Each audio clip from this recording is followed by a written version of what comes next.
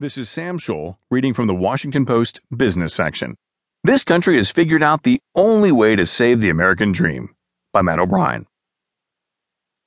There's only one thing that can save the American dream, and that's socialism.